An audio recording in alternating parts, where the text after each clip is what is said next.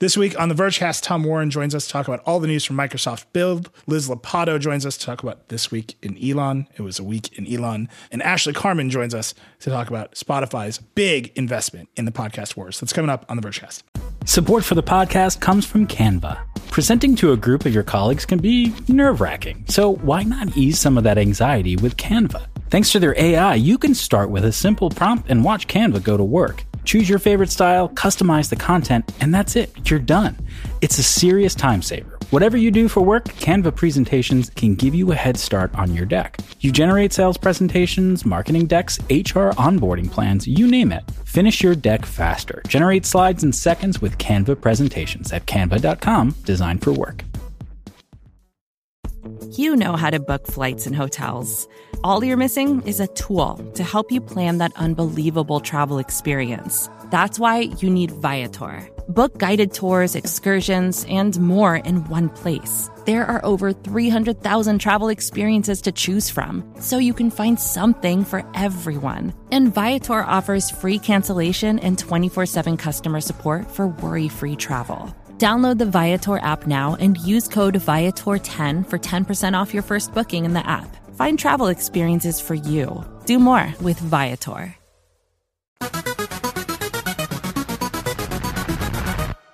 Hello and welcome to the Vergecast, the flagship podcast of the pandemic. That sounds more like a horror movie than I want, so pretend I said something better. Hi, I'm Neil. I'm your friend. Dieter Bohn is here. Howdy, howdy. I'm in my living room instead of in a closet today. I'm very excited. It's good. You sound roomier. We all need to get out. We're gonna see if we can take some of the reverb off in post. So stay tuned for that. I'm gonna sound like a robot by the end of it. I'm really excited. Here's what we'll do. We'll have Andrew do that first part without any processing. Andrew then process it from now. Yeah. Right. And then we'll see poor Andrew. A live test of Andrew's stability. You sound like Daft Punk. Tom Warren is here. Hello, Tom. Hello there. Tom's here to talk about Build, which happened this week, Microsoft Build. Lots of news from that. We're going to have Liz Lopatto on to do This Week in Elon. Just a lot of Elon happening this May. And then Ashley Carman is going to join us at the end to talk about the enormous Spotify podcasting moves that are happening. So packed show. As always, I just want to start with some quick updates on the pandemic and the coronavirus. There's a lot going on. We interviewed Sundar Pichai this week. It's in the feed. We published that on Tuesday. We obviously asked Sundar about the website and the flowchart. He gave a very diplomatic answer, I will say. Yep. Very, very diplomatic answer. But that said, it is week 10. It is 10 weeks since Trump and his team held up the flowchart and promised a website where nobody would get tested. I'm just going to keep counting. I'm going to be counting forever. We're going to be listening to the show 5 years from now. It's all going to be over. I'm going to say it's week 4,000 and there's still no flowchart website. That said, it is week 10. We're keeping track. Sundar did tell us that Verily is in 13 states. They have 86 sites. It's not enough, but they're working on it. He said it has gone slower than they anticipated, which is interesting. Big week for interviews on The Verge. Obviously, Dieter and I interviewed Sundar Pichai. Casey Newton interviewed Mark Zuckerberg. Facebook is taking tens of thousands of employees and moving to remote first work. They can all work from home. So interview about how he's going to manage that. One thing both Sundar and Zuckerberg said to us, which is interesting, and everyone should think about it, that when you first go and you end up working from home in this moment, everyone kind of knew what to do. They were just finishing their projects. The big question is when you have to do new stuff. So Casey talked to Zuck about that. We talked to Sundar about that. Go check out that interview. It's super interesting. Just some other stuff. Like I said, it's second order virus stories now. Monica Chin wrote a great story. A bunch of high school students took their AP exams remotely. They hand wrote their answers on the AP tests. Then they took pictures of their answers and tried to submit them to the server. The server didn't tell them anything was going wrong and crashed out, and they ran out of time in the window to submit the answers. It's because the College Board that administers the AP test didn't support HEIC photos, which is the default on the iPhone. So all these students have to retake their tests in 3 weeks, which is just horrible. The company's statement on this is, quote, "We share the deep disappointment of students who are unable to submit responses." It's like, yeah. It's like if somebody punches you in the face, they're like, "I share the deep disappointment that you feel right now about the bruise underneath your eye." Like, what? It is very bad. We actually have a follow-up in HEIC coming because it's just sort of like, I never think about it. I do not think about the fact that my phone takes HEIC photos, except when we are reviewing another phone and we do photo comparisons, and I've got like one set of photos for an iPhone that is in some wacky format I can't share. And I'm always like, that's an edge case. No one else, I guess not. So it turns out many people have a lot of feelings about HEIC and the patents underneath it. We're going to follow up a story on that.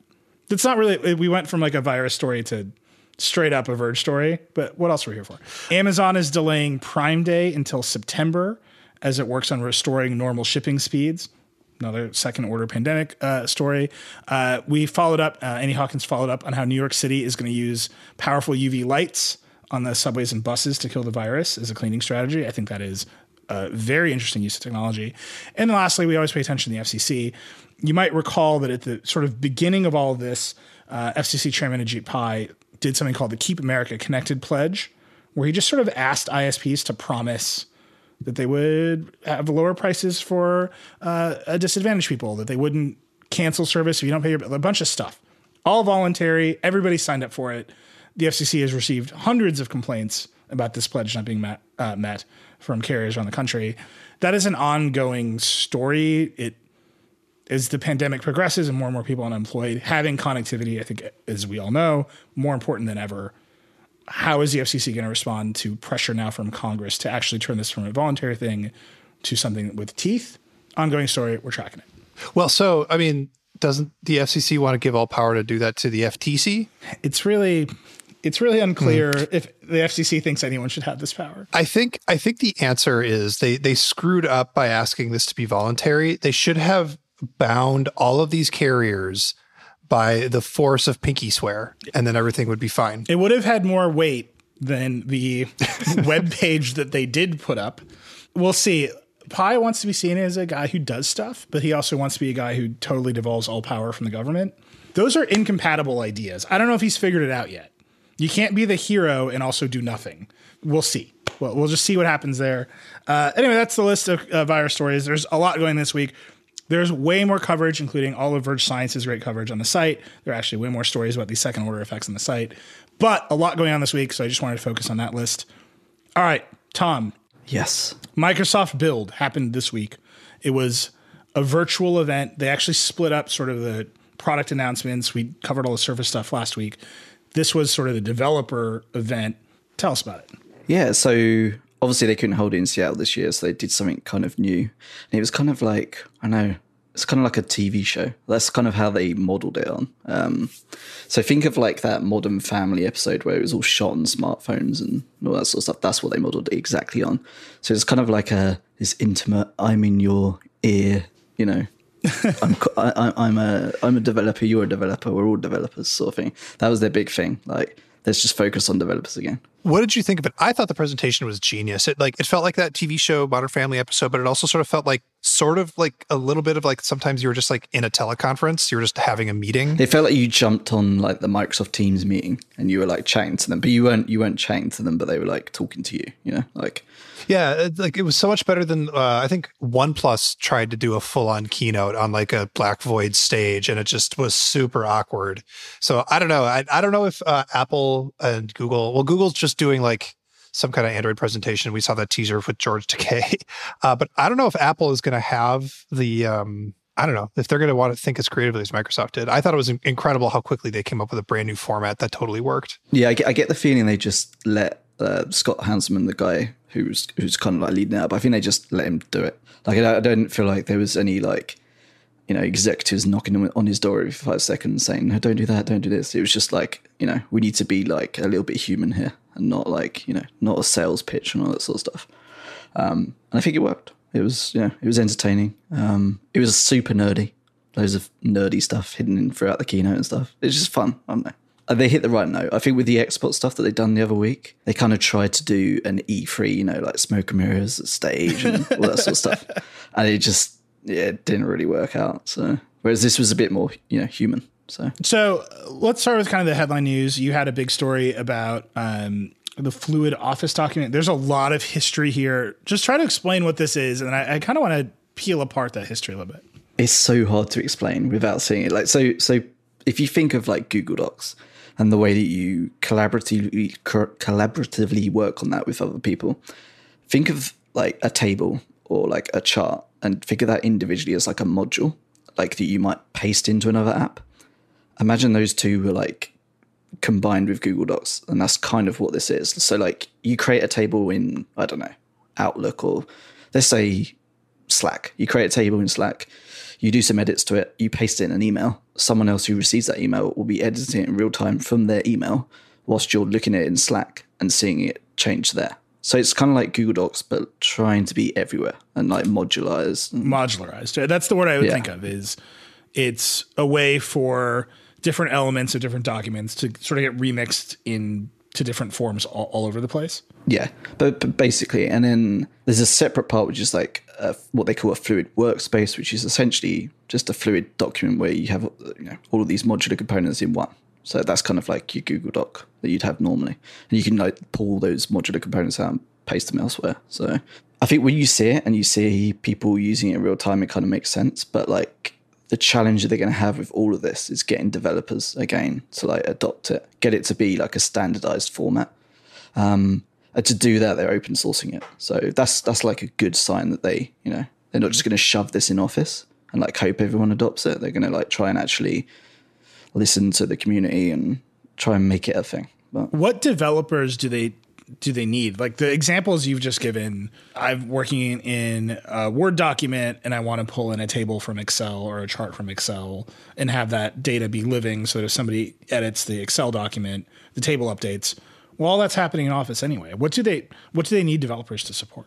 Well, so like when you copy a component, you're basically copying a URL to a document. It's still a document. Like all the individual components are still documents. Like that structure isn't going away because you can't do that on the web. It doesn't just magically appear. So when you paste that URL in a client that doesn't support the fluid component, then it's just an ugly URL, right? So they need developers to render that content within their apps in the same way for a start. And then the other thing they want to do is to like enable developers to have, so say you've got like an ancient, database or something, and you want a particular string in that to be dynamic and update freely, but you don't want to rewrite your whole app to be collaborative, or you've created an app and the managers are like, yeah, but how do we use this together? Their idea is that you'll be able to get developers to then change and switch out strings so that they're fluid. So that's kind of interesting as well. Like, I don't know exactly how they're going to do that. They didn't really show that yet. They're still sort of, working these ideas through. But like the thinking behind that is kind of interesting because that does, goes way beyond what we're doing right now. So they need developers on both sides to adopt this thing for it to really take off. You need everyone to be able to render your little fluid Office module thing inside the app. So if you don't use Outlook, but instead you use, Apple Mail or whatever, when you get one of these fluid docs, it'll actually work inside that or inside Slack or Discord or whatever. So they need that. They just need everyone to adopt whatever their version of iframe is. Yeah, I deeply love the idea of Discord users like live editing Excel instead of Discord. Yeah, for sure. Great. Yeah, like Twitch streams of like Excel content, games being played in Excel. I don't know if this is true. I hope it's true. If you're out there and you're listening to this, if you know of like Twitch streamers who are, it's like hardcore Excel users, just send. I would love to watch that. If there's like a hardcore Excel Twitch person, it's the internet. It's got to exist. There'll be somebody. Of course. We're going to profile the hardcore Excel Twitch streamer. But then on the other side, are they like we've all like all these types of documents are basically like little iterations of like Office docs or PowerPoint or whatever. Are they hoping, and is there going to be like just an interoperable framework of like little baby apps that you can embed anywhere, little baby like utilities, and that's what they're open sourcing? Or is this really about getting other apps to show Microsoft's docs? Yeah, I think it's more about the entire framework. So it's not just about showing their document. It's literally about getting the whole entire framework so that you can use it in any app. And it doesn't have to be their modules in your app. Like it's literally the underlying technology as well. So they're open sourcing the whole lot. So which should be in the next few weeks. So we'll probably know a little bit more about their thinking and how people can actually contribute to it, and what sort of things they will do in the next few months to enable all this. So. But like they when they showed it last year, the focus was more like it looked like a Google Docs competitor. They've had similar stuff on Office.com for a while, where you can collaboratively work together, and it was super fast and all that sort of stuff. But this year, it's like their thinking has obviously gone way beyond that initial like prototype that they showed. So it'd be interesting to see where it goes. I don't want to overdo it. There's a real chance we're going to talk about this for an hour if we overdo it, because you could. But there's like a lot of history behind this conceptual idea, right? Microsoft itself had a product called OLE, Object Linking and Embedding, which you could pronounce Ole, just saying it's a choice you could make. Apple famously had a version of this in the 90s called OpenDoc that Steve Jobs somewhat more famously killed. He actually used the phrase bullet in the head to refer to his killing of OpenDoc. Yeah. This is a dream, right? That you're going to have one document with live data from multiple other documents that can be edited in multiple places at once. The dream has not panned out historically. Why do you think it might pan out this time? Why does Microsoft think it might pan out this time? Yeah, I mean, I think Microsoft, in the way that they're approaching it, in the way that they're like integrating into Office and stuff, makes it possible to work out. It depends. I think it really depends on the implementation there and how they then bring it across, to Windows and to all their other apps that are like widely used, because they can kind of force adoption in a way. They're really leveraging Teams as like the hub for it, which is a word that they use for every time they talk about Teams. It's like, it's our hub for everything.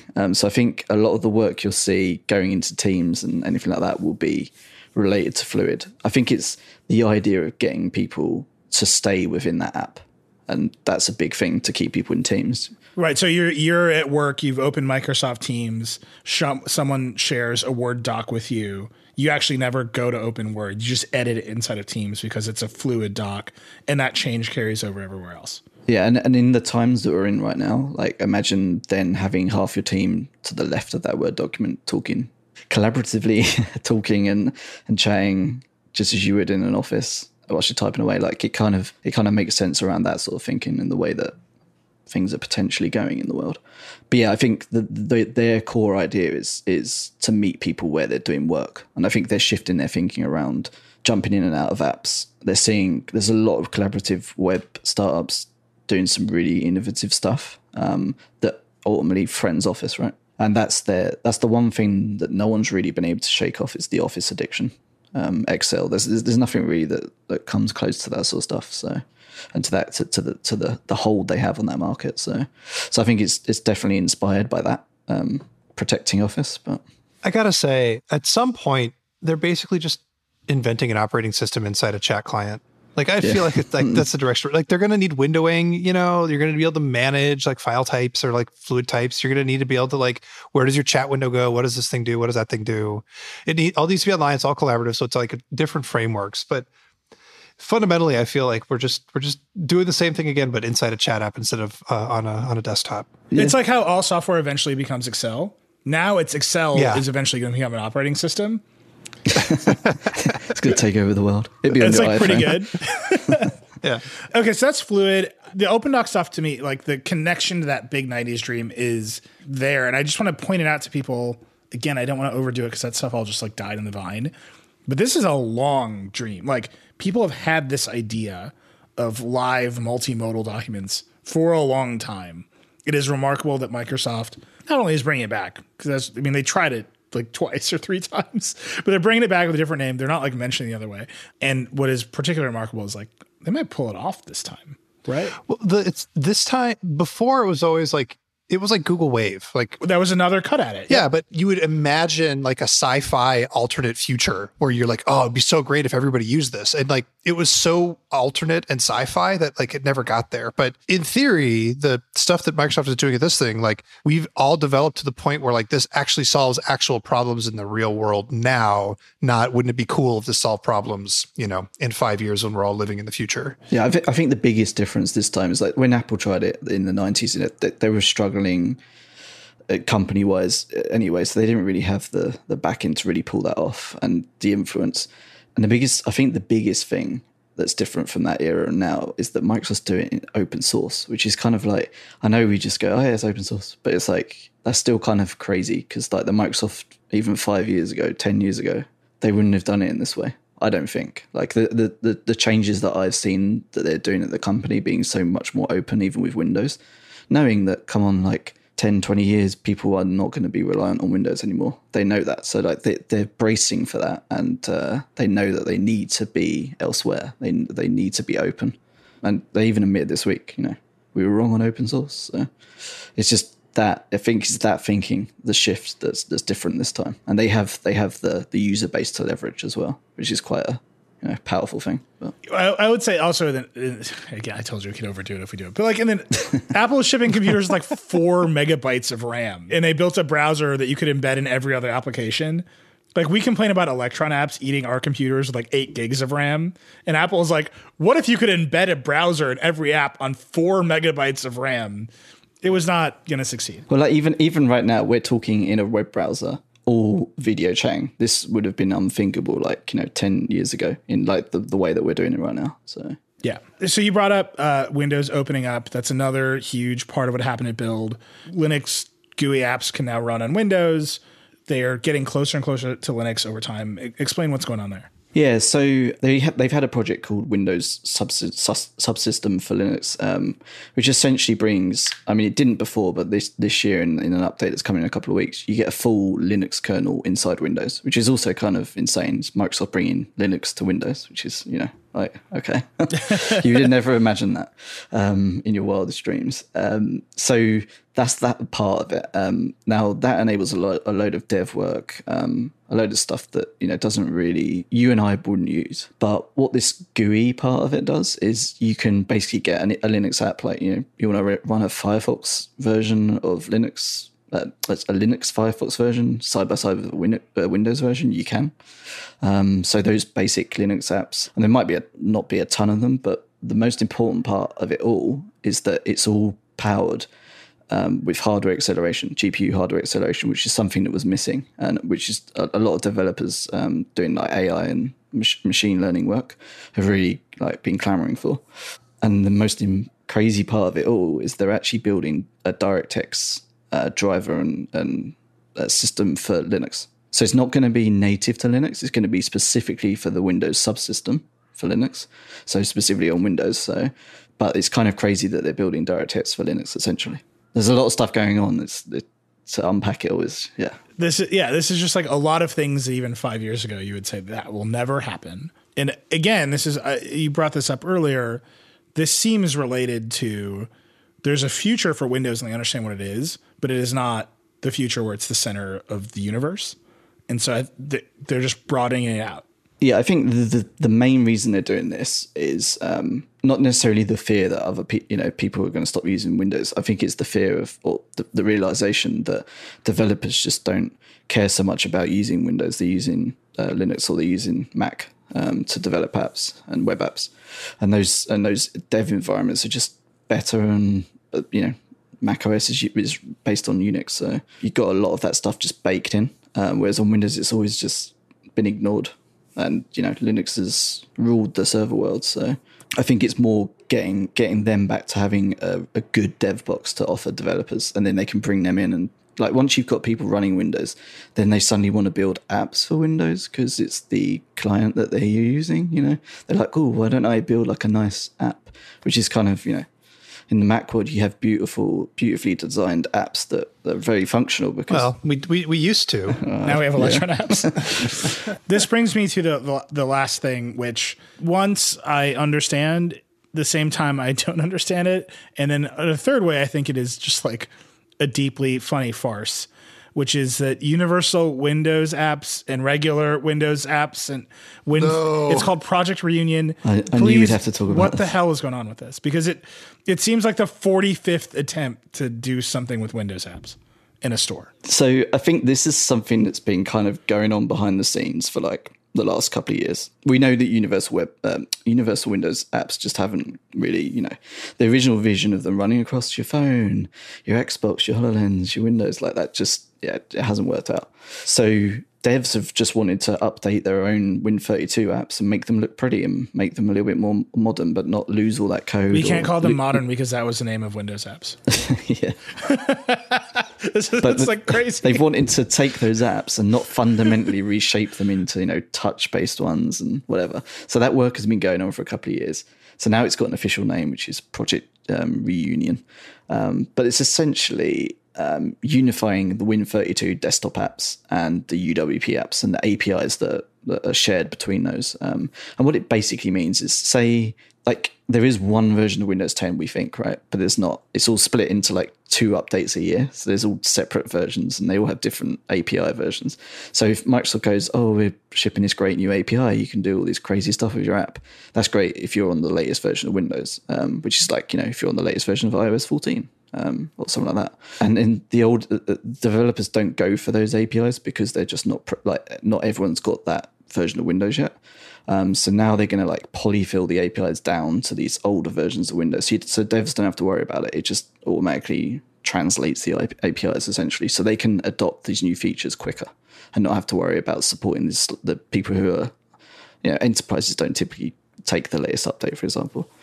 The comparison I would make here is Google Play Services. Yeah. Right. What you just described is how Google manages Android versions, which is they know that Samsung isn't going to update a phone that's 3 years old, but Google has Play Services and they can just make sure the latest apps work on old operating systems because there's a Play Services API that they control. Is it the same idea?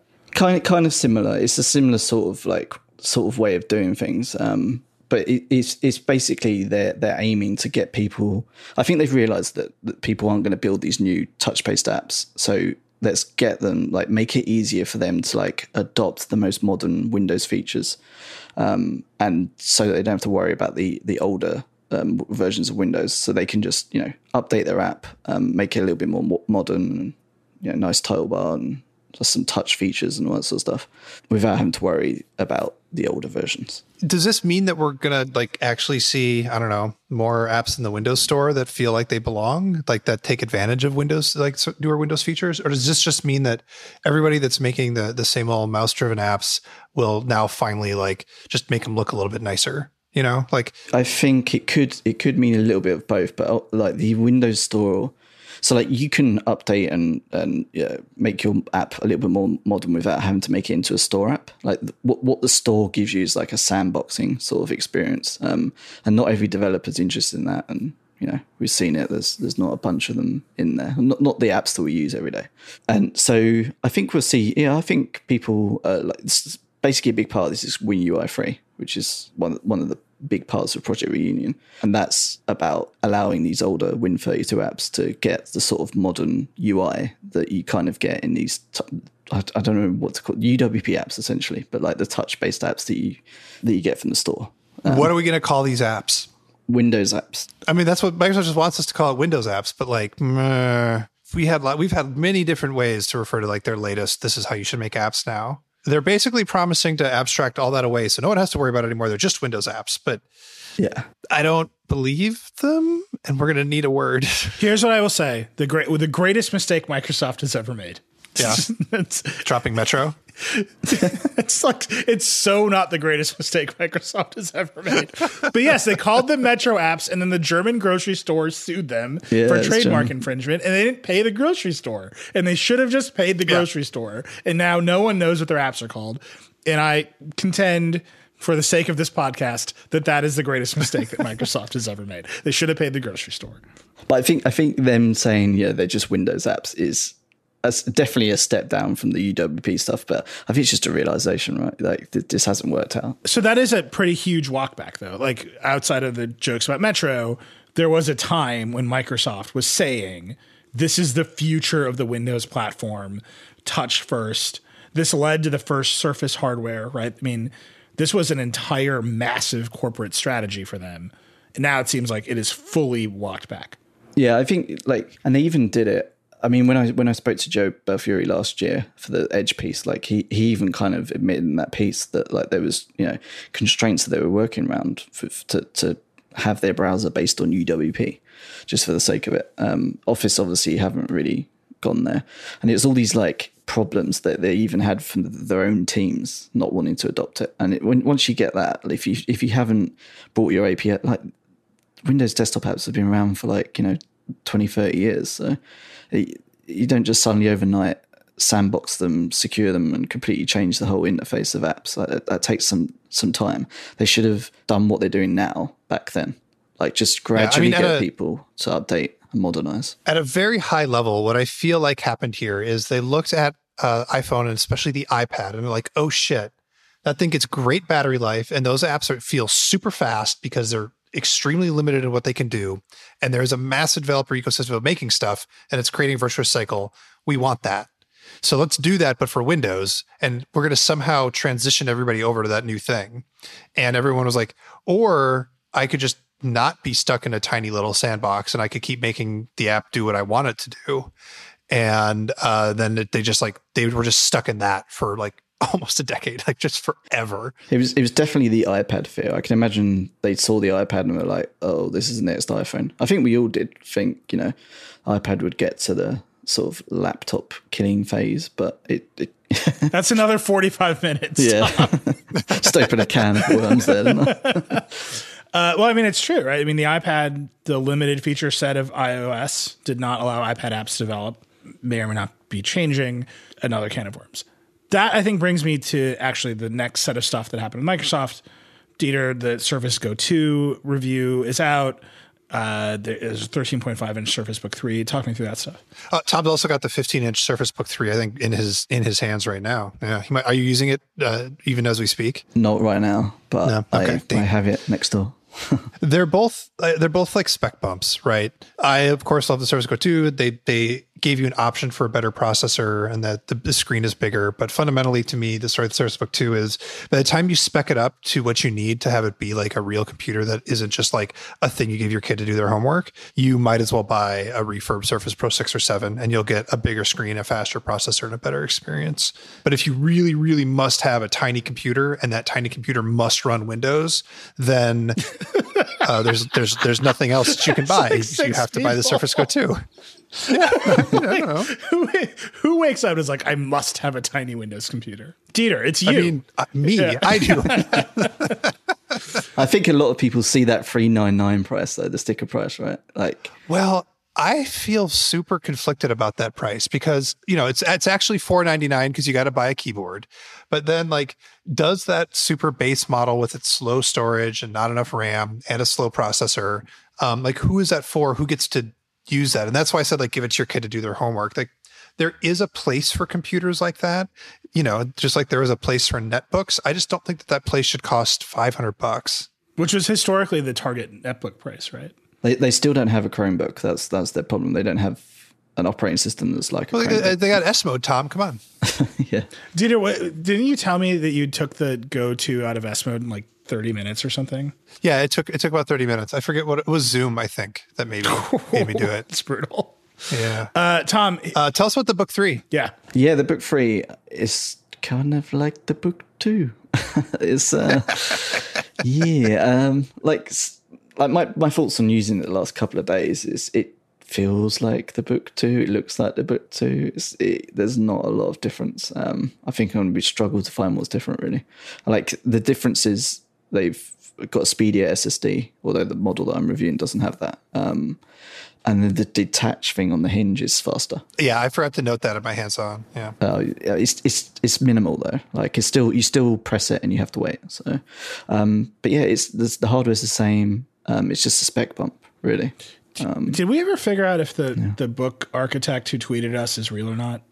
No, if you're listening to it, so 2 weeks ago, I said I don't believe anybody who uses a Surface Book ever pulls the display off the base. And ever since, I maintain. I have been getting emails. No, don't do this. I'm doing it again. Well, I have a newsletter that goes to people's inboxes and they reply every so day. I believe, I still believe this. One person tweeted at us and said, "I'm an architect. I'm the person from the ad who's always pulling the screen off and handing it to clients." Yeah. And I was like, oh my God. While I am in my fancy Seattle loft making Chemex coffee on the side while they it's always perfectly lit here for some reason. And then people started tweeting at this person that they think he's fake, that he's a plant because he doesn't doesn't have any followers. He doesn't tweet a lot. So it's a mystery whether we got astroturfed by Panos Panay's burner account. So if you're that person and you can provide proof, we're still interested. And Dieter is obviously in the market for emails from people who pull their 2-in-1s apart. I'm definitely super interested in people who pull that apart because I never do it. And it's also super awkward because it's a giant, like the 15-inch version, it's a giant tablet and you don't have the kickstand or anything to it's just it's super light, but it's just a bit cheap. Tom, the architects of America have all settled on this. Do you think they're going to stick with this form factor with the snake hinge and the liquid metal, whatever it's called, that locks it down and the whole thing with the gap? They're on their third iteration. They haven't changed it since the last iteration. I feel like if they believe that you should have a separable tablet from a base that's got lots of horsepower in it, this can't be what they actually want to make forever. I feel like they are held back by Intel. And I think some of their plans. Aren't we all? Yeah, I think some of their plans they had for the Surface line, especially for the Pro, were slightly derailed by Intel's stuff, and that's the biggest thing about the Pro, that the Book 3 separates it from something that's the same sort of form factor and price, is that it comes with a 15-watt CPU, not 45-watt CPU, and that's holding it back as well. Their idea is developers and performance, but that is a big drop off there. So because the performance is not nowhere near what you get on a MacBook, for example. They should just put a 45-watt CPU in the base, and then the tablet is just an ARM CPU. An extra one. Yeah. Ooh. All right. Yeah. Well, there's my idea for you, Microsoft. We are way over, but Tom, thank you so much for covering Build. You did a great job this week. A little inside baseball. Tom doesn't sleep. I think he's a robot, and that's the secret of the Verge. This is Tom 2.0. This is funny. But no, Tom basically single-handedly covered Build, and it was incredible. So there's a lot of other stuff on the site, obviously, but if you're interested in what Microsoft is up to, you're interested in the future of Windows and Office and these documents, go check out Tom's coverage because it was great. Thanks for being here, man. Cool. Thanks, man. All right, we're going to take a break. We're going to come back. Liz Lopatto is going to walk us through This Week in Elon. Support for this podcast comes from Canva. They say Rome wasn't built in a day, but you know what you can get built in a day? Your creative deck. You can generate creative decks to use for all your important presentations with Canva. Thanks to their AI, you can start with a simple prompt and watch Canva go to work. You want a sales presentation for a tech company? Done. Create an employee onboarding plan? No problem. Just type it in and watch Canva work its magic. You'll have generated options in seconds. Choose your favorite style, customize the content, and you're done. It's a serious time saver at work. So whatever you do at your job, Canva presentations can give you a head start on your deck. You can generate sales presentations, marketing decks, HR onboarding plans, you name it. It's AI for every department. It's easy to learn, it's even easier to use. And because it's built in Canva presentations, you can stay focused on the task at hand with no app switching. Finish your deck faster. Generate slides in seconds with Canva presentations at canva.com, designed for work. Another day is here, and you're ready for it. What to wear? Check. Breakfast, lunch, and dinner? Check. Planning for what's next and how to save for it? That's where Bank of America can help. For your financial to-dos, Bank of America has experts ready to help get you closer to your goals. Get started at one of our local financial centers or 24/7 in our mobile banking app. Find a location near you at bankofamerica.com/talktous. What would you like the power to do? Mobile banking requires downloading the app and is only available for select devices. Message and data rates may apply. Bank of America NA, member FDIC. Liz Lopatto, welcome back. Hey, long time no see. Liz, I don't know if we've said this to listeners before, but Liz is always, every now and again I get a Slack from Liz that's like, Elon is Eloning again. And then I know how her time will be spent. So it is May. Meltdown May, as Liz has phrased it. There's, I would say, an enormous amount of Elon activity in this world. Yeah, we're going through a highly active Elon period, I would say. I find them difficult to predict, but once we're in one of the cycles, they do tend to extend for a while. So Liz oversees our science desk, our transportation desk, and our creators desk. So that's SpaceX, that is Tesla, and that is memes on the internet. And the intersection of those things is Elon Musk. So Liz, explain to us what happened this week in Elon. I'm gonna do my best. So you may remember that Elon Musk was tweeting some stuff about the coronavirus, how he didn't think it was that serious. He thought the panic was worse than the virus itself. And then he decided to open his Fremont factory that makes basically all of his cars in the US in violation of a county health order and sued the county in order to open early. And this week he has dropped the lawsuit. We're looking at other sites for factories, specifically for the Cybertruck upcoming production.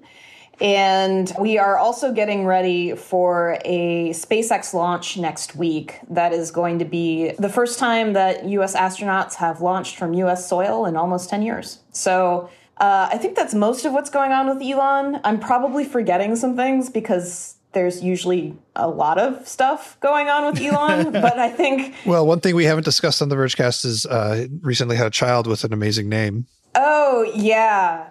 John. AES Ash. 71? Ash. Yeah. Okay.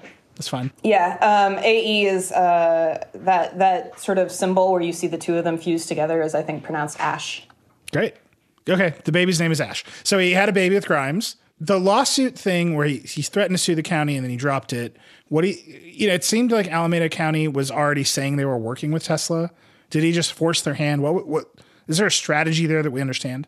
Not that I personally understand, although that doesn't mean that there is one. It just means that isn't one. It just means I don't understand it if there is. But it seems like he really wanted to open early. And to keep this in context, you have to remember that all of the other car makers are pulling out all the stops in order to sell their cars right now. So you're getting like stuff like 0% interest loans for 7 years on one's cars, this kind of thing.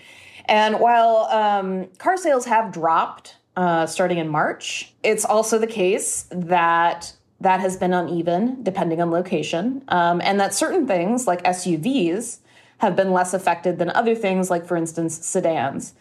So you can certainly see this as something where, like, you have this Model Y, which was recently introduced, this first year, and it is, in fact, a small SUV. And so it's in one of the areas where there hasn't been as much market fall off. And all of the other car makers are making very, very sweet deals. And if there aren't Model Ys around for people to buy, they may very well buy something else with one of those sweet deals. So there's like a sort of like kind of logic behind it, but I'm not sure that 2 weeks makes that much of a difference. And then we're seeing other car makers open and sort of like immediately close because of virus issues, right?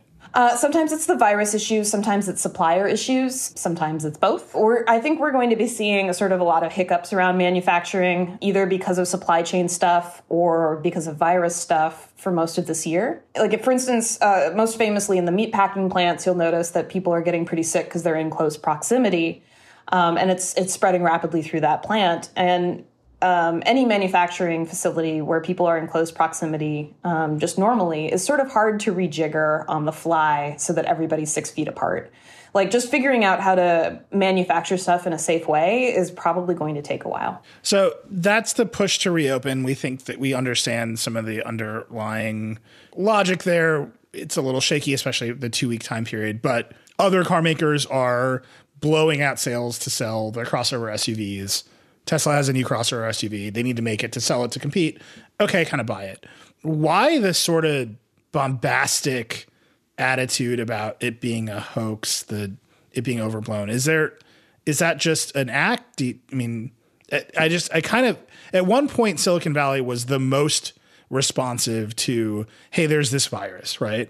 It was the most, like, there was an article in Vox that like VC firms were the first to ban handshakes like in America because they saw it, because they had connections in China, because they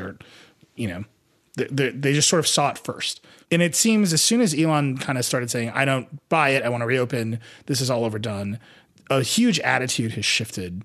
He's an influential guy.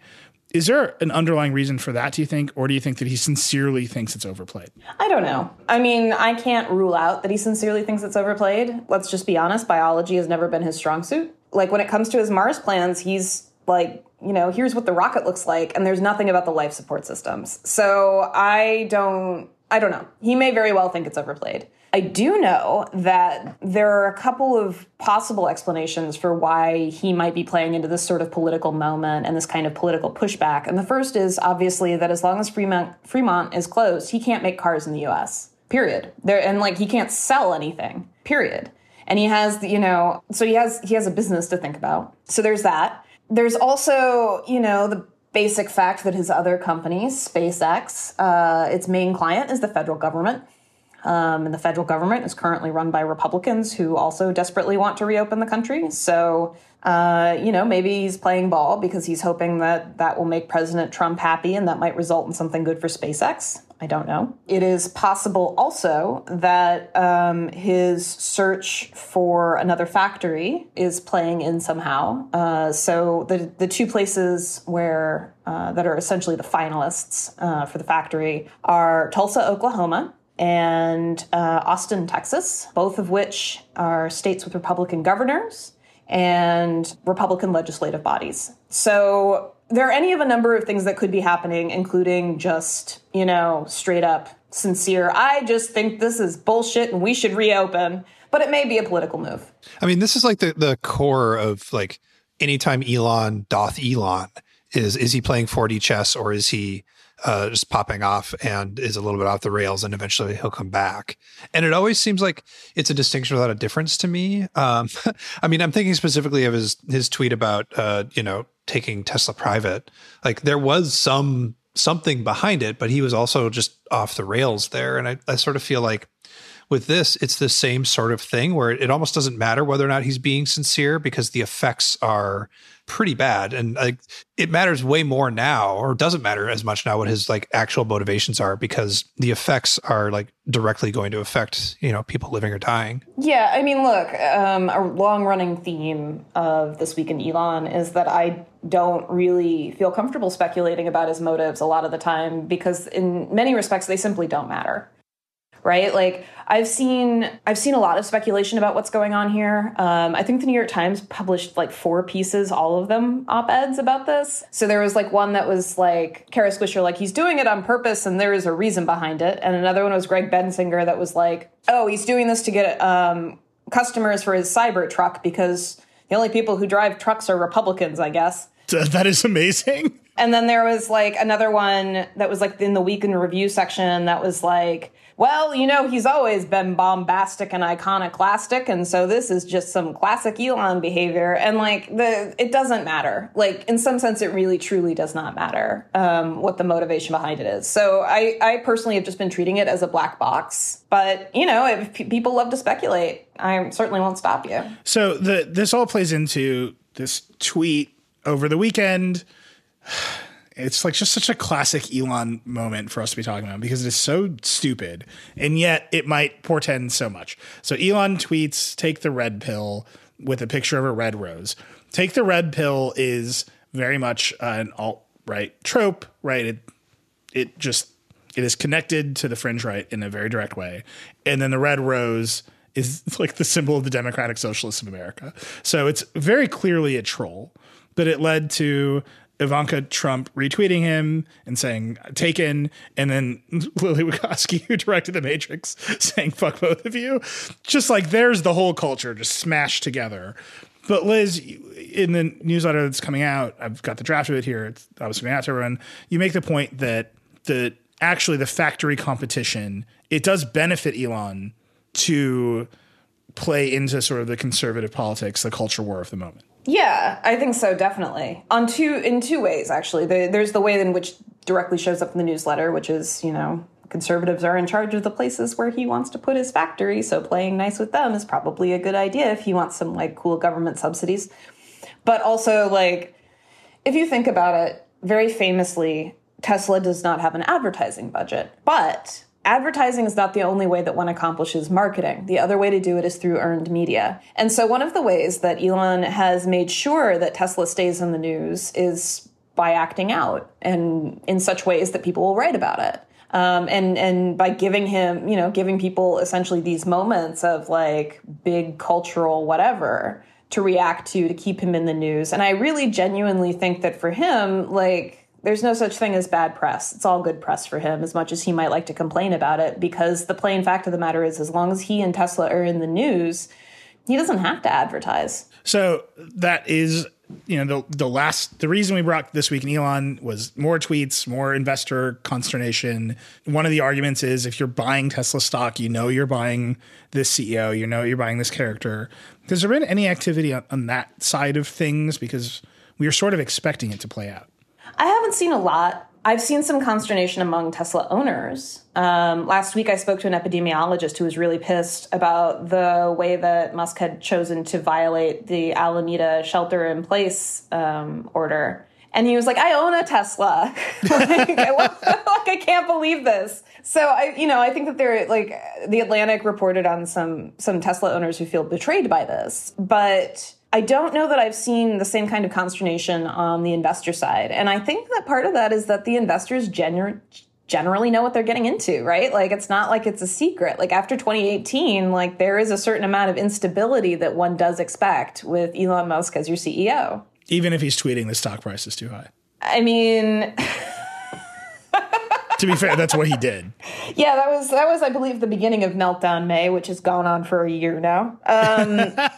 Yeah, so, I don't imagine that you can be an investor in Tesla at this point and be surprised by this. You know what I mean? Like, there's been a fair amount of this kind of nonsense going on for a pretty long time. And, like, if you are willing to invest in Elon Musk, and he is arguably for a lot of investors really the draw, then you know that you are in for this, right? And, like, I think from that perspective, it's kind of like, he's a mad genius, and so we have to let him be as eccentric as he likes in order to develop the very cool cars that we love. All right, so let's set aside Tesla for now. I'm sure we'll have you back in a week or two, just based on how things are going. Next week, and we'll have Lauren on next week after the launch, but just preview the SpaceX launch next week a little bit, because that is obviously Elon's other big company, and it is, I think, just an enormous moment for American spaceflight again. So Crew Dragon is launching. Just walk us through that real quick. Yeah, so one thing to keep in mind is that we haven't launched American astronauts from American soil since, I think, 2011. Lauren would know that for sure, but I'm pretty sure it's 2011. And so basically on May 27th, 2 NASA astronauts are going to put themselves in the newly developed spacecraft in Florida and head to the ISS on the Crew Dragon, which is the very first private spacecraft to ever take astronauts from the U.S.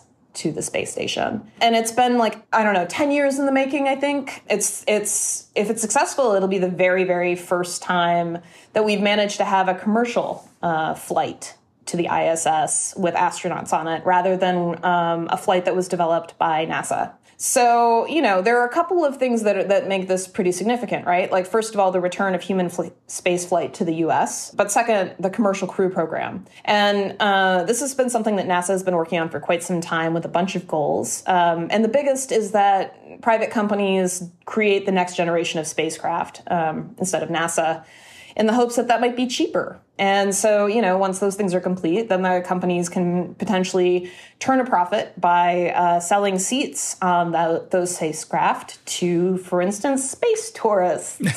So is this the first step towards space tourism, or is this just one step in a long road in commercial spaceflight for NASA? Well, Lauren will have a more informed opinion than me, but I think it's the first step towards a long road of commercial development. I don't think that this is a first step necessarily towards space tourism, because there are so many question marks around that still. I think that actually is going to take longer to develop than most people realize. But I do think that it is pretty interesting in terms of the commercial crew development and the possibility of, having rockets be made by somebody other than the U.S. government and commissioned by people other than the U.S. government. Like, that is a thing that is now possible. So just to bring this back to Elon, and then we'll let you go. SpaceX is about to have a huge moment. Next week, the 27th, everyone should watch that launch. We're going to cover the hell out of it. It is just a gigantic moment.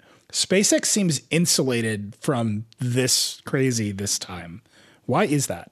Well, I mean, there is this sort of physical distance, right? Like, SpaceX is in LA and Tesla is in Northern California. The sort of office headquarters are in Silicon Valley and the factory is in Fremont. So, there is, that physical distance between them, even though the two do in some ways overlap. But I also think it's the case that they are just doing very different things. They're both transportation, obviously, but they're different kinds of transportation for different clients. So you don't really have to advertise for SpaceX. You don't have to do marketing for SpaceX. You don't have to be on Twitter, getting people interested in SpaceX, because the only people you have to get interested are the government people who will sign the check for you. So, figuring that stuff out is different. And I think that's a big part of like why SpaceX has been sort of insulated, because like these kinds of antics, like they don't really matter in the same way to SpaceX's customers. And SpaceX, unlike Tesla, is a private company. So if the investors are pissed, I'm not necessarily going to see that in public because they can just call Elon. You know what I was going to say is SpaceX also has an incredible, somewhat under-recognized number two who seems to be actually running the company. Oh, Shotwell. Yeah, she's phenomenal. To my mind, like part of what is maybe an undersung virtue of Elon's is correctly delegating to Gwen Shotwell, who has done a really, really wonderful job with SpaceX over the years. I think that he does not have that person with Tesla, and sometimes I think it shows in some ways, and sometimes I think he likes Tesla being the chaos monster that it is. All right, Liz, thank you so much. This Week in Elon, you can subscribe to it. I'm going to make Liz write it every week until the Eloning is complete. I don't have a time frame for that, but the Eloning is happening again. So subscribe, and we'll have Lauren on next week to talk about this flight. But if you're listening to this, mark your calendar right now, May 27th. It's a moment. If you're a Verge person, you're listening to this, we should all basically watch it together. So check that out. We'll have tons of coverage of that. Thanks again, Liz. Yep. When you need mealtime inspiration, it's worth shopping Kroger, where you'll find over 30,000 mouth-watering choices that excite your inner foodie. And no matter what tasty choice you make, you'll enjoy our everyday low prices, plus extra ways to save, like digital coupons worth over $600 each week. You can also save up to $1 off per gallon at the pump with fuel points. More savings and more inspiring flavors make shopping Kroger worth it every time. Kroger, fresh for everyone. Fuel restrictions apply. Ashley Carmen. Hello. How you doing? Hello, I'm good. You know, in my closet, podcasting. Literally. Yeah, it's the story podcast. Andrew, I'm going to blow up your spot. I'm very excited for a story that Andrew's working on, which is the Blue Yeti is the mic of the pandemic. Because every time I talk to anybody or have them on the show, they all have Blue Yeti. So good. So everyone's in a closet with a Blue Yeti. It's great. Except for us. We're very fancy. Well, we're podcasting about podcasts now, Ash. You ready? Yeah. We're gonna Meta. do it. Massive shake up in the podcast world this week. Joe Rogan going to Spotify. But then you wrote a bigger piece about Spotify's grand ambitions. Walk us through what is going on here. So this week it came out that Joe Rogan, host of the Joe Rogan Experience, a controversial but massively popular show, Rogan says he claims he gets 190 million downloads a month, has never been on Spotify before, famous holdout. And Spotify announced this week that now Joe Rogan is going to become a Spotify exclusive show, meaning that his YouTube video podcast will be taken down and will not exist. That's a huge deal. That's a huge, because Joe Rogan is synonymous with YouTube podcasting. So he's no longer going to have that on YouTube. And also the audio will only live on Spotify as well. And Spotify just recently started testing, obviously it's going to be a full launch, video podcasts in-app last week with other popular YouTube podcasters. So clearly this is all part of a grander scheme to potentially bring more YouTube podcasters over to its platform. Can you briefly sort of talk about the idea of YouTube podcasting? Because I think that people are, or listening to the Vergecast, people are familiar with podcasting as like a concept because it's been around for 20 years. But like the specific kind of podcasting that happens on YouTube is very different, right? Yeah. So a lot of times what will happen is people record, Vergecast used to be a video podcast. Oh my, we're going to get so many emails right now. Sorry. Had to. But the idea is that, you would be doing the show regularly, and a lot of podcasters just do it regularly. But the difference is they can cut their show up into video clips and benefit from Google's search algorithm. So, interviewing Sundar, you can cut that up into a clip and say, interview with Google CEO. And when people search for that, you might be the first podcast that comes up. So Rogan, he's like played this to perfection, right? Because he has big guests. He cuts those interviews up into 10,000 clips. He's all over YouTube. I've only experienced the Joe Rogan Experience as YouTube clips. So it goes. All of that is going away. And then his massive podcast, which is usually, I think most people probably listen to it in Apple Podcasts because that is where all the action is. All of that is moving to Spotify. What is the price tag for that deal? Reportedly, it could be anywhere from tens of millions to over 100 million, depending on performance on the platform. So up to 100 million for just one show, Joe Rogan. He's not working for Spotify. He said it was a licensing deal. He has creative control. A big move for Spotify because, as you said, the show is controversial for a variety of reasons we don't need to go into, but it is controversial, but he retains creative control. They also just bought Gimlet, which is a huge deal. They make Reply All. And they bought The Ringer, which is Bill Simmons.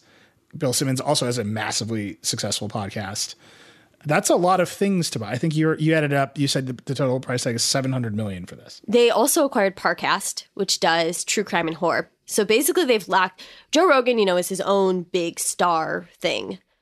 But as far as the other intellectual property they own, they have sports covered now, true crime and horror, Prestige, Reply All, Gimlet shows, which turned into TV shows. So Prestige narrative, and then they have Anchor, which they acquired as well, which is a creative tool that gets beginner podcasters on their platform using their tools in their space.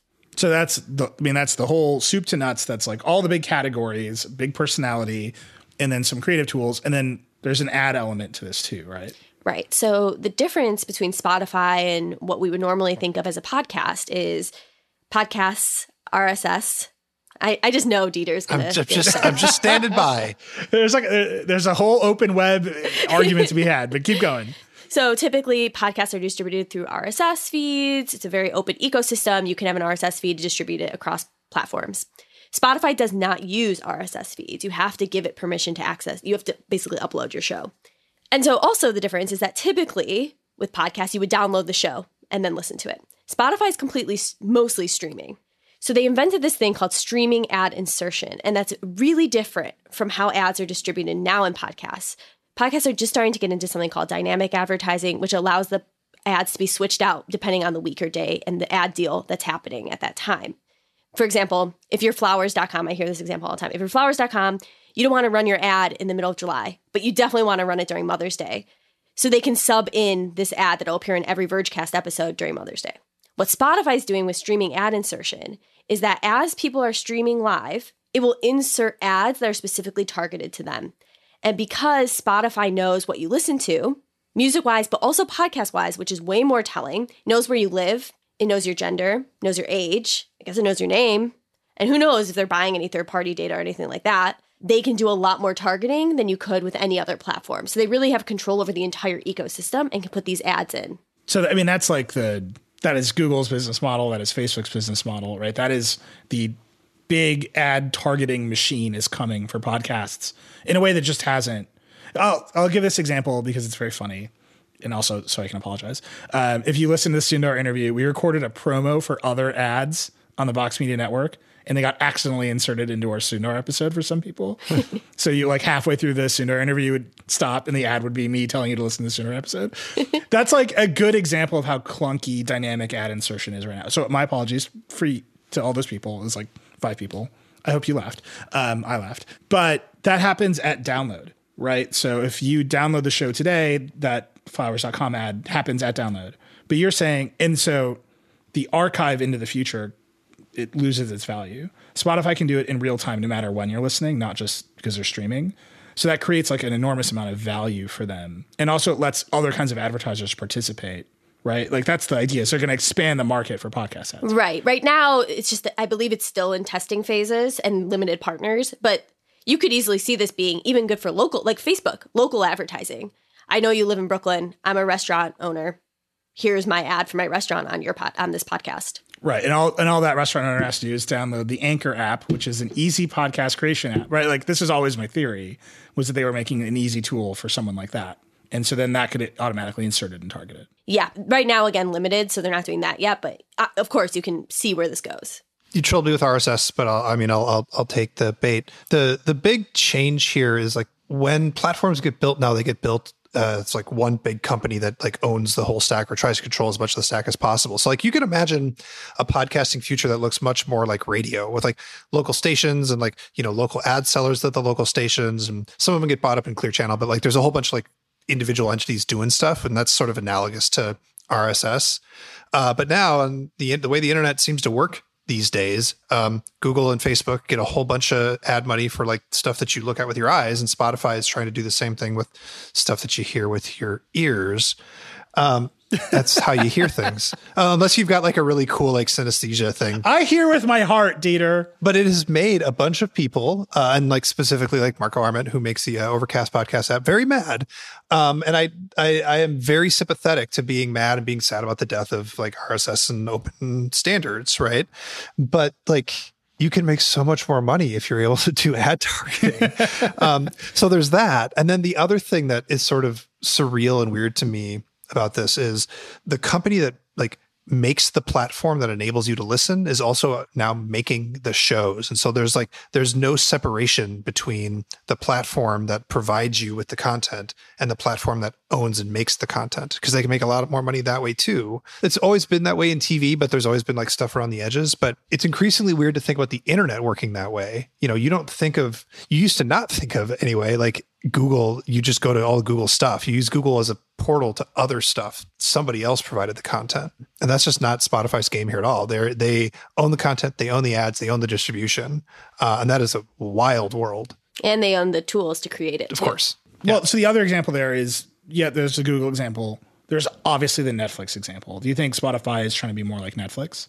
So initially when this news happened, we were thinking, okay, for a video that we did, which everyone should go watch on The Verge's YouTube channel, we were thinking, okay, could we make this comparison to Netflix? And I don't know. I don't, because I really think ads are going to be a huge part of this, because 99% of podcasts aren't Joe Rogan.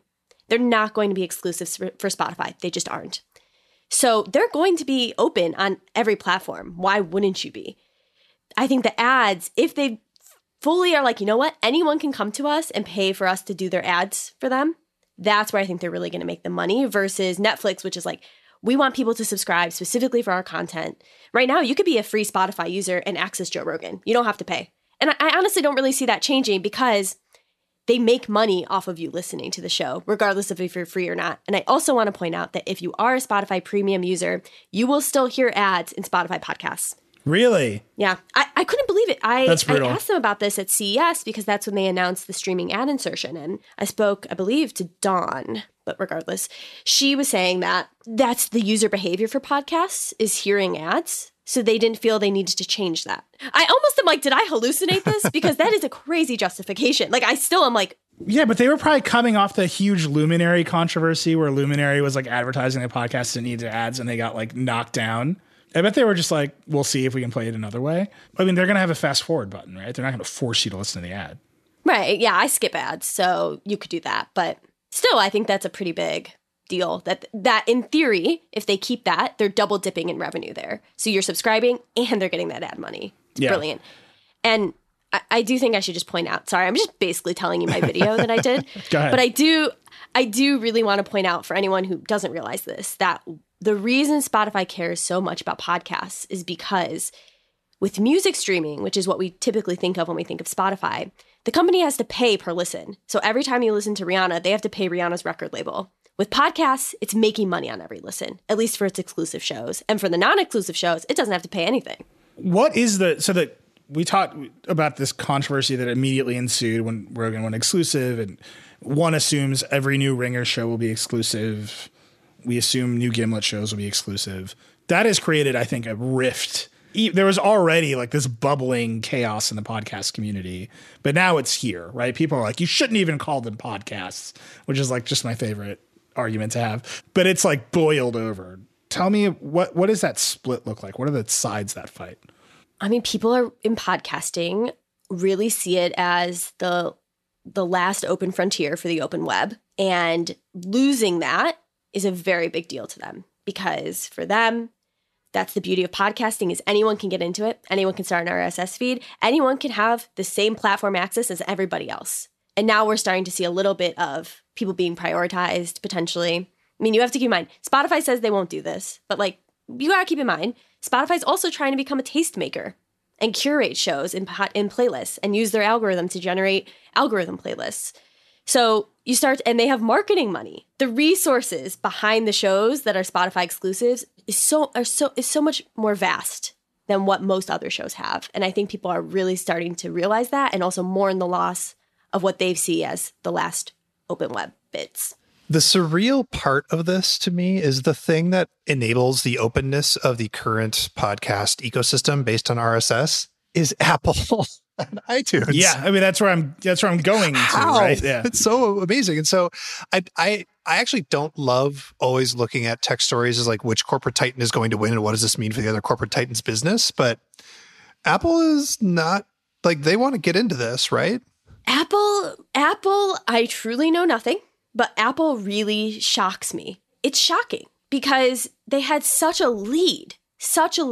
And, they could come back. They're the default podcast player on every iOS device. And theoretically, Google, which is great at advertising, has Google Podcasts now. They could theoretically even enter the race, and you still have to third-party download Spotify. So that gives them some of a leg up. But up until now, and even now, Apple seems to just be like, yeah, they haven't said anything. There's rumors they're going to start making their own shows, but those are rumors. Planet of the Apps should have been a podcast. That's the answer. So that's where I was going in a different way. So in a different and better way. Wow. So Julia wrote this week, Julia Alexander wrote a piece about Apple TV Plus just kind of like falling flat. Okay. And I think it is mostly falling flat. Would it have been better if they'd taken the entire budget for the morning show and instead of paying Jennifer Aniston and Reese Witherspoon and Steve Carell, if they had paid Joe Rogan to make him Apple exclusive? Right? Would that have been a better bet for Apple in terms of owning a content ecosystem than trying to run up against Netflix and Disney Plus and Warner Media? Right? Like, but they picked the biggest players to roll up against in TV, but they could have just won in podcasting. But it doesn't seem like Apple wants to do ads. Well, so that's the whole thing. Apple doesn't charge anyone to use Apple Podcasts, so they don't have that system built yet. They also don't do ads. So Spotify, if you don't subscribe, they get the ad money. If you subscribe, they still get the ad money. They're making money any which way you cut it. But I think Spotify's strategy speaks to the idea that you notice, I can't think of a major show that Spotify has launched on its own without prior existing IP that has been a phenomenal, huge hit. So I think what Spotify's showing us is that you need these mega stars to come on your platform. And there's only so many of those in podcasting. Really, there's not many. And NPR is never going to do that. I mean, I would think. The dailies in the New York Times, Joe Rogan is one of the few. And now Gimlet and Parcast, like, they've locked up some solid stuff. And I think that Apple would run into some of the same issues they did with Apple TV Plus, which is it is hard to launch new shows, both visually and audio shows. I also think I don't want to overread it with the Joe Rogan like controversy stuff, but Apple as a corporation, the way it holds itself out, the way it behaves, having like owning access to Joe Rogan and having any sort of direct financial relationship to that show and that cast of characters and that tone, I think is like Apple can't do it. Right. And that was like the criticism of the TV stuff at the beginning, whether or not you believe it's true, like that Tim Cook was like, all of our shows are too mean. Right. And like, yeah, the shows are whatever they are. Some of the morning shows are very good. Some of them are very bad. But like podcasting is more direct. You make more of it. Like literally right now we're just talking. Right. And like there's just way more room to make controversial stuff without checks and balances. Apple, like that's too dangerous for Apple. And I think you just look at that and like, we can't do that. Being an editorial property comes with responsibility. Like, this is a media company we work at. Yeah. If I go off and say something freaking crazy, you're going to have to do something about it. It's a threat I live under every day of my life. What did Ashley do today? Well, no, but I think Spotify just has, and again, I don't want to like overplay it, but Spotify publishes artists. They publish music. Like they are used to the core service they provide being connected to controversial people. Like Spotify, there's Kanye West is on the Spotify platform. But like iTunes exists. Like Apple found a way. Apple found a way, but like there's a remove in the way that Spotify markets its service. iTunes exists, and Apple's big move is like everyone gets a U2 album.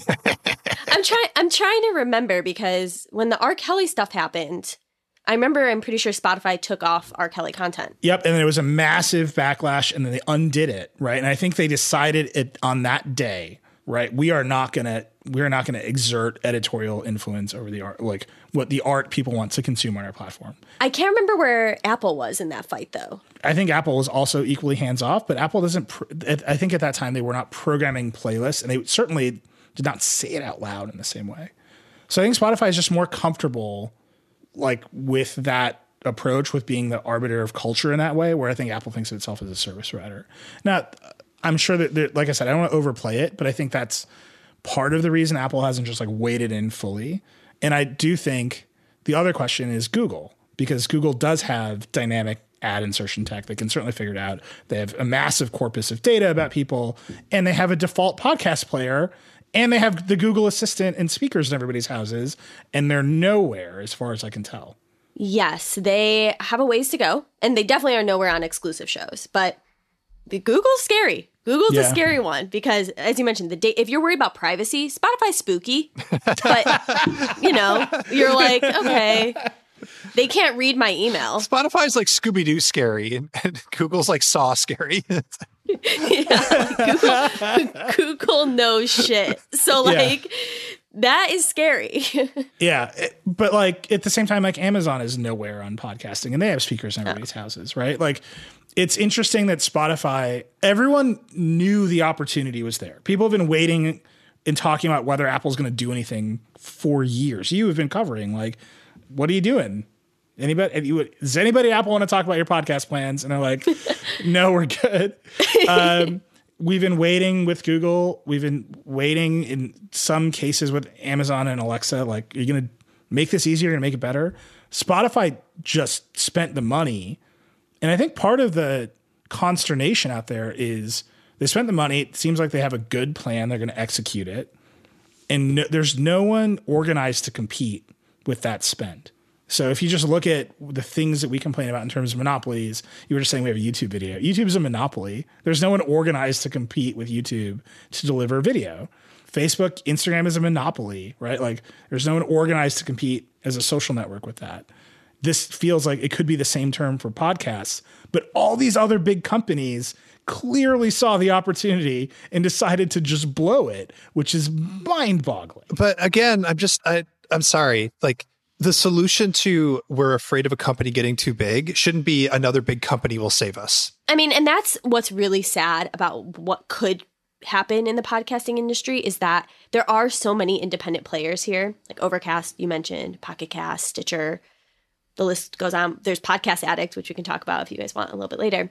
But, there's a lot of independent podcast apps, and it really sucks to see that they might simply just be pushed out because they can't compete. Apple and Google could maybe get in the game. Like, Rogan's deal is a licensing deal. I don't know the terms, but eventually it will be up, and man, that dude is going to cash out. But other than that, like, they could potentially compete, whereas these smaller players, I don't know what happens there. I mean, it just seems like the revenue piece is the one. Like, Apple, if Apple wants the open ecosystem to prevail for its player to... It's such a weird thing to hear you say. I don't know, man. In 2020, if you were like, Nilay, you're going to be begging for another internet giant to compete, I'd be like, yeah, that's what I'm doing now. It's May 2020. In 2020, and that's what you just said now. the sentence, Apple wants the open ecosystem to win. I'm just pointing that out. It's been a surprising time. We're all learning about ourselves.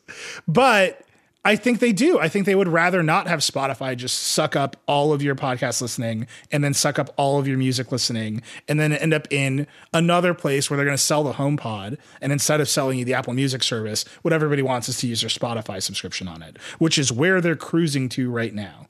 Well, last year, Spotify did a test for something they called Car Thing. That was, I don't remember how many people they gave it out to. It was a small number, but it was a test for a kind of like smart speaker in your car that you could use to launch Spotify. And I'm pretty sure at the time they trademarked Home Thing too. So there is a world in which Spotify is like, screw it, we're making our own smart speaker. And since you all listen to your podcast and music on Spotify, here we are. Here's your speaker. Boom. We'll give it to you for free. I want anybody who has access to the person in charge of Spotify's mergers and acquisitions division to grab that person's phone and delete Sonos's contact information from it. Oh, man, we're all doomed. Hey, we just had Patrick on. He didn't hint at anything like that. Anyway, he was like, we need more companies. That's like Spence's whole deal. All right, Ashley, real quick, tell us the Podcast Addict story, then we got to get out of here. So kind of like what you were mentioning with Apple having to sort of police if they start getting into editorial content. Something happened this week with Google where they have a popular podcast app in the Play Store. Supposedly it was about to reach 10 million downloads before this happened. Google took this app, Podcast Addict, down from the Play Store over this past weekend because it implemented a new developer policy around COVID-19 content, saying that if you publish or display, I guess, COVID-19 content, it has to be approved by a health organization or I think a government body. And so this Podcast Addict app just catalogs RSS feeds. It doesn't make its own content. It doesn't publish anything. And Google mistakenly, according to Hiroshi, which, whatever, he came in and said there was a mistake, but they took it down and they said that it was a mistake, but they took it down because there was COVID content. Like, you guys talk about COVID content.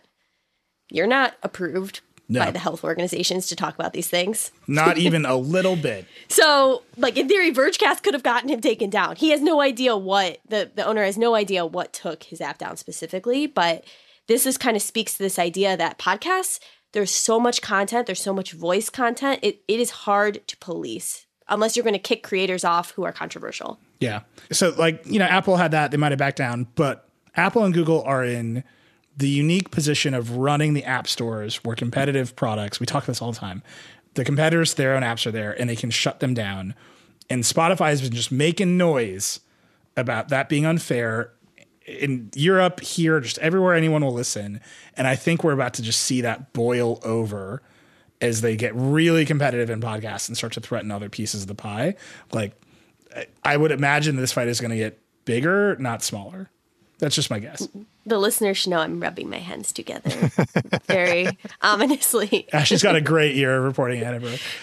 All right, so we're going to let you get back to that. As always, we've gone over. That's just the way the Vergecast goes lately. Ashley, thank you so much. Your videos are already up on YouTube. Yeah. Go watch that. Share it with your friends. Explain that podcasting will never be the same. That's how I want you to tweet it. I want you to tweet Ashley's video that says podcasting will never be the same and then tag Ashley. We're just going to blow you up. You'll scare people. All right. We had Sundar on the interview show this week. It's already in the can, so I can promise it.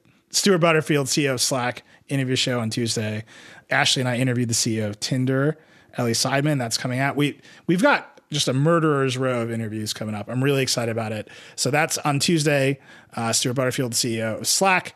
We're just going to keep rolling them out. We'll be back next Friday with the chat show. On and on we go. You can tweet at us. We had a lot of people on today. I'm at Reckless. Dieter's at Backlon. Ashley R. Carmen. Tom is at Tom Warren. And Liz is at MS Lapato. Ms. Lapato. That's all correct. I got them all. They're very good. We love your feedback. Tweet at us. We'll be back soon. Rock and roll. Paul.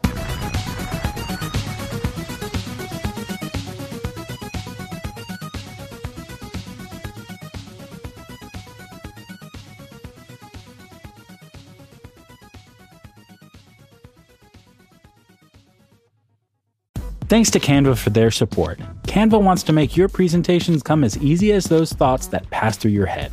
And thanks to their AI, you can start with a simple prompt and watch Canva go to work. Choose your favorite style, customize the content, and you're done. It's a serious time saver. Whatever you do for work, Canva presentations can give you a head start on your deck. You can generate sales presentations, marketing decks, HR onboarding plans, you name it. Finish your deck faster. Generate slides in seconds with Canva presentations at canva.com. Designed for work.